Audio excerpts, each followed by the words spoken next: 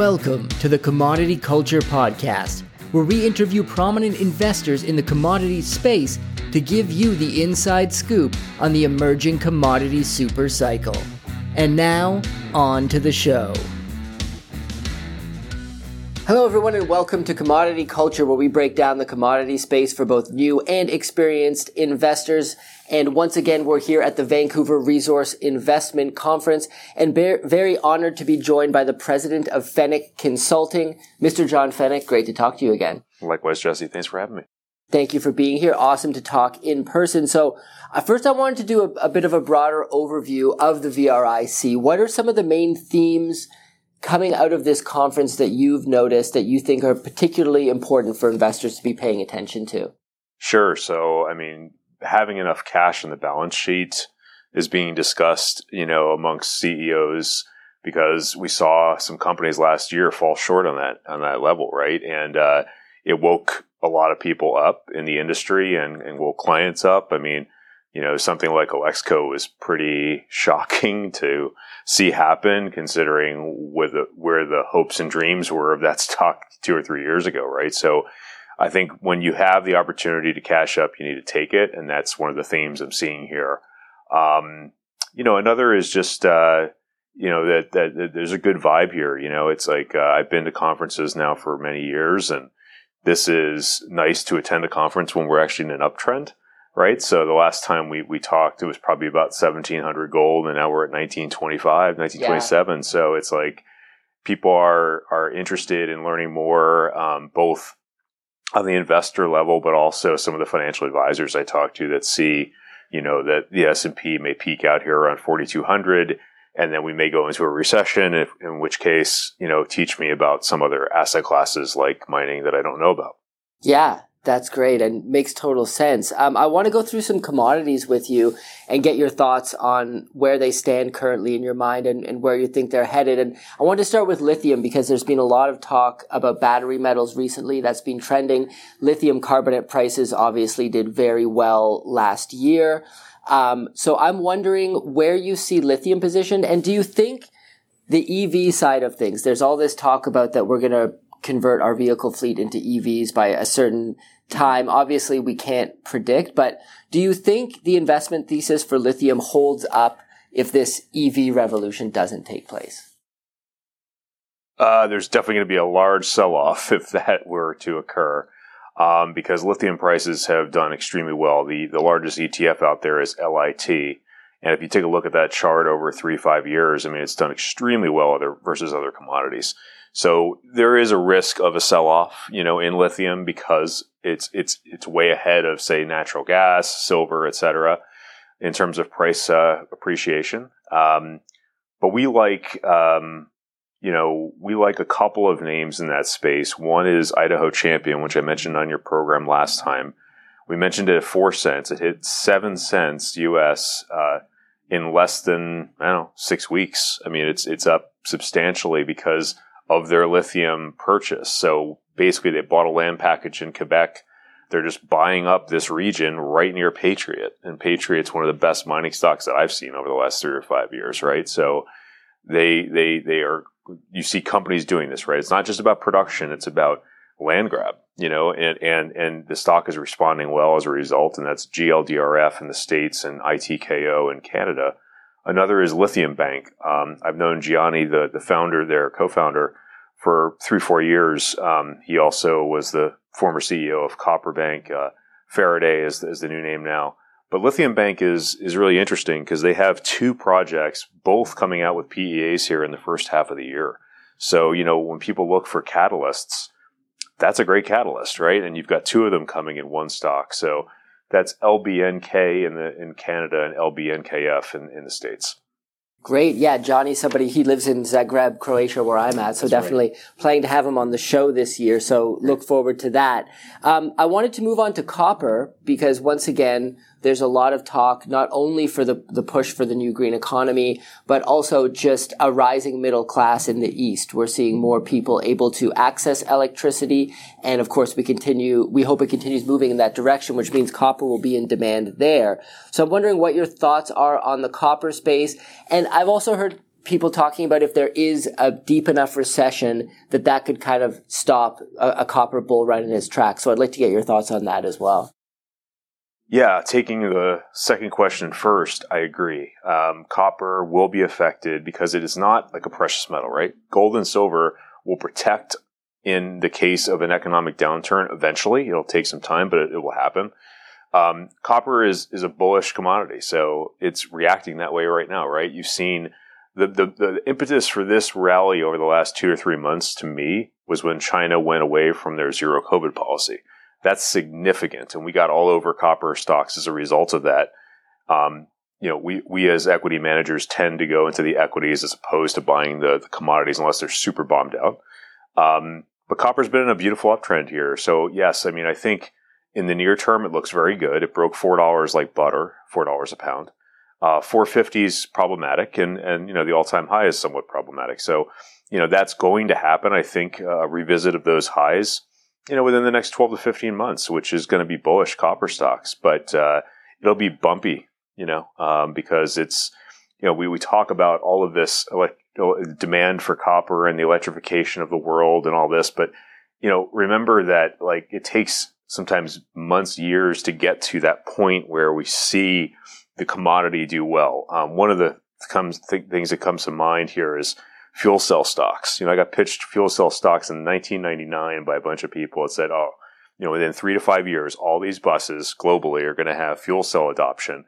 And it's just happening over the last 2 to 3 years. It took 20 years plus for that to occur. So I from being in the business for 30 plus years, I look at things like that and remember things like that.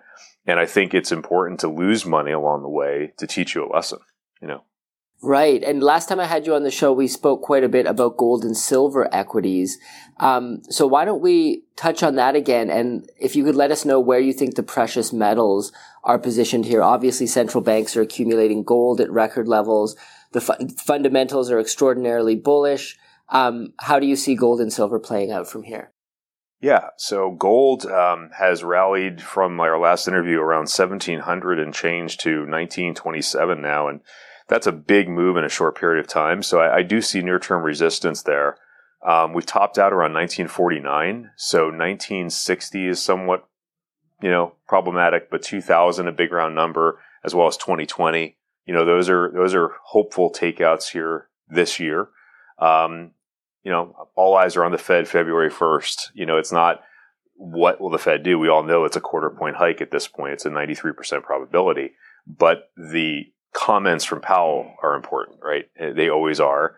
So I encourage all of your listeners to look at that, press conference, every single Fed meeting. Do not miss them because, one of these conferences in the next 6 to 9 months, he's going to pause and he's going to get dovish. And that is when you want to put money into the equity markets, en masse, because we're being a little more conservative than most, Jesse. Jeff Christian, myself, a few others have been calling for higher rates into 2023, but many of my peers were saying we would have had a cut already by now, and that just hasn't happened. We're starting to see a slowdown, right? From 75 to 50, 50 to a quarter. But a quarter point hike is traditionally what we saw, in recent history, not these 75s. And so if the direction is still up, I'm still thinking we're going to get another dump in gold and silver stocks and gold and silver prices this year. And that might be our last really good opportunity to load up. Well, let's shift to the energy sector, specifically oil and gas at this point. Obviously, the stage is kind of being set for oil in particular with the embargo of Russian oil as well as natural gas, of course, and a decade plus of underinvestment in the sector. A lot of the equities in the oil and gas space are offering attractive dividends. They're buying back shares. And I personally think that the general trend, if we look out over the course of the next 5 years, the next decade, is very positive for oil and gas. What are your thoughts there? Yeah, I think it's the trend is going to be up. I mean, a couple of years ago, when we started our energy portfolio, you could have bought a lot of things really cheap, and now you're going to have to pay up, especially for the majors. I'm talking about oil stocks in particular.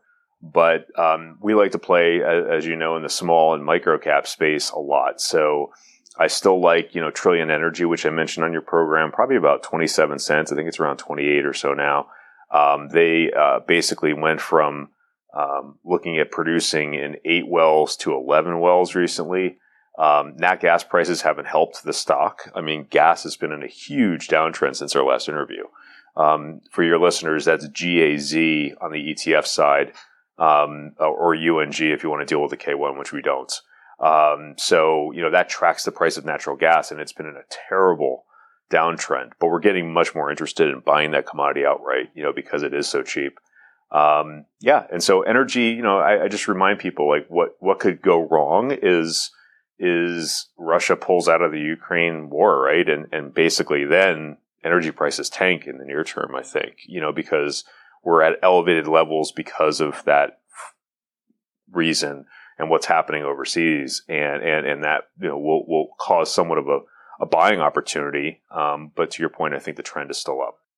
And so how do you think the reopening of China could potentially affect oil as well? Because I see a lot of analysts, a lot of commentators in the space specifically pointing to China reopening as potentially being a catalyst for the oil price. What are your thoughts there?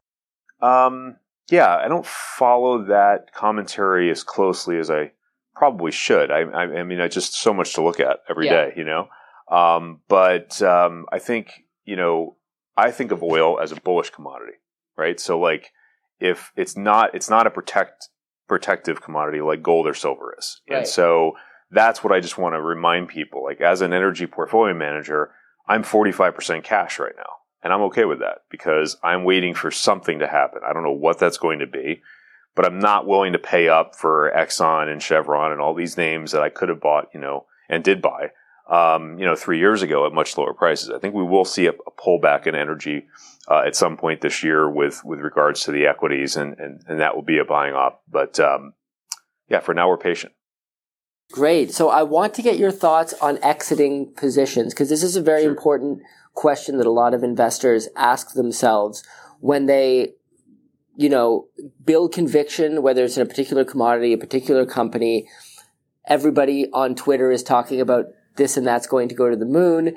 Of course, we saw, like in the last uranium bull run pre-Fukushima, prices went parabolic, but if you held on too long, you then lost all of your gains. So how does one know when the best time might be to liquidate a position and sell? And is there a strategy you use for that? Do you sell positions all at once, or do you kind of get out of them slowly depending on what the position is?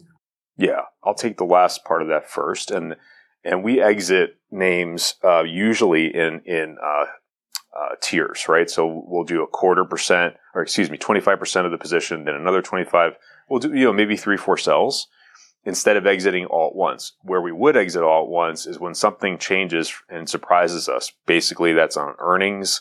That's on something wrong with the balance sheets. You see that a lot in junior mining, right? Where, one thing is said, another thing actually happens, and you've got to go. Right. And you've got to take your losses. And it's something that, we were down last year. I'm not happy about it. I'm very competitive. But I think that, I look at some of my peers, we're down double. We're able to survive an environment like that and then thrive in a month like January here where we're doing great. We're up like 14% for the month. So we've made back almost all of last year's losses in 1 month. That's and to your first part of your question, how do we do that? So we look at technicals more than the average portfolio manager, and we're value managers, right? So I look at a website, just to throw it out there, stockta.com. So stockta.com is technical analysis. On the left-hand margin, you can see support and resistance for that stock. You just type the ticker in the top left corner. It says support is this, resistance is that, and it gives different confidence levels as to where those prices are, right? And if you page down on any stock, you'll see what's called RSI, which stands for Relative Strength Index. Typically, a 20 to 30 RSI is oversold. Okay, 70 to 80 is overbought. So we're exiting between 70 and 80. It's a really easy thing for a novice investor to start doing.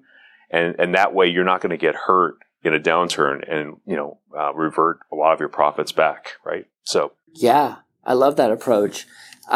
So before I let you go, you've mentioned a few different companies as we've been talking here. We are at the Vancouver Resource Investment Conference. Obviously, Canada has a lot of pretty amazing mining jurisdictions and a lot of projects going on. What are some Canadian companies that you're currently looking at that you think may provide, that you're either investing in or perhaps you're watching that you think might become attractive buying opportunities up ahead? Sure. So I spent a lot of time here with Cartier Resources, which is ECRFF. Philippe has a 30-year relationship with Agnico Eagle, which is their largest shareholder, right? So it's about 19% of the company is owned by Agnico. So we look at those kind of things, Jesse, and say, why would a company that large have that big of a position in a stock, right? It's not like an Eric Sprott 9.9er. It's 19%. You're getting close to that 20% number. That gets our attention. When someone, buys a fifth of the stock or owns a fifth of the stock, possible JV opportunity, possible takeover opportunity down the road, is more likely, right? And I'm most excited in the near term about their PEA, which is on the Chimo mine, and seeing what that looks like, because the Cadillac Break area is some part of Canada that we like a lot. And I think that the numbers will, surprise people to the upside. They already have 2.3 million ounces that they've talked about. So, when you get over that 2 million ounce level, the majors in the mid-tier start to get more interested in what you're doing. Another name in silver, I'd say, would be, in recent news, Guanajuato Silver. G Silver is a really interesting company in that they bought Great Panthers assets really cheaply, right?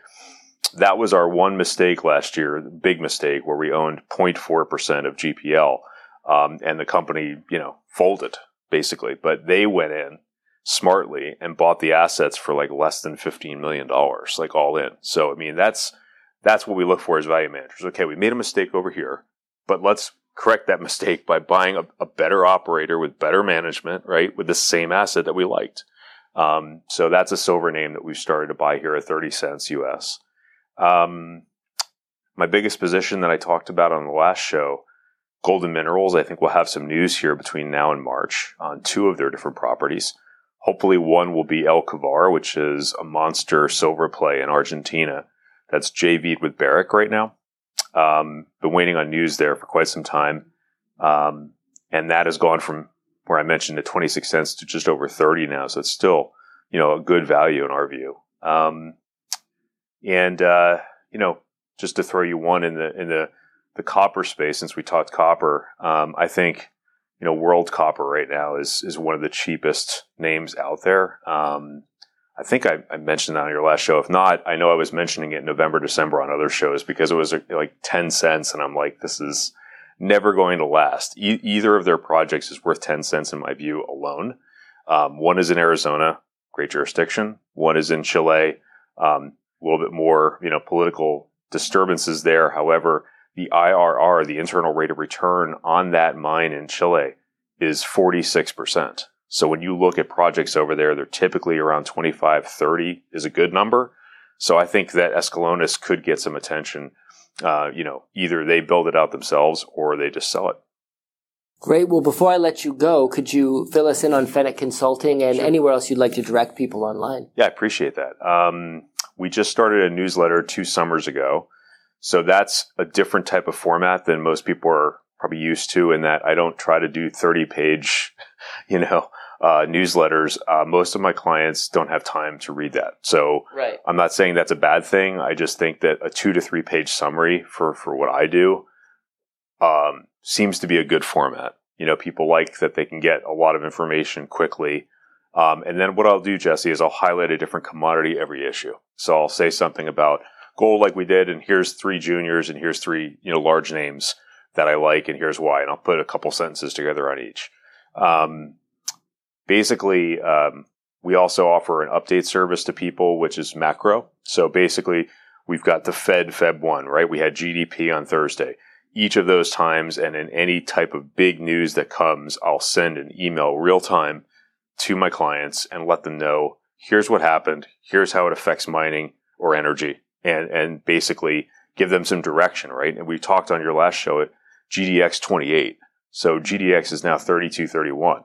Nice move, right? We were telling people all the way up. It broke 25. Be ready to go on the buy side. 28, major resistance, broken. On your show, I said it would hit 30. It hit 30, broke through major resistance, right? So it's like we look at the world like taking baby steps, You got to get through all these resistance levels along the way. That's why, even though I'm really bullish silver, I still see silver as, at 23.60, 25 is problematic, right? Got to get through 25 before we can talk 30. And so we look at things a little bit differently than most people, rather than just throwing a number out there. I think it confuses clients. Like, when you hear $50 silver, well, hell, that only happened twice in the entire, last 100 years, right? Yeah, so it's like, right. So it's let's not think about an outlier. Let's just think about, how do we get through these resistance levels and be patient. Great. Well, I'll put a link to Feneck Consulting's website in the description below. You're on Twitter as well, so I'll put a link to that. And Thanks. Great chatting, John, and definitely have to have you on again. Appreciate that. Commodity Culture is a podcast that covers investing in commodities and natural resources. If you'd like to hear more, be sure to subscribe so you are always alerted of the latest episodes.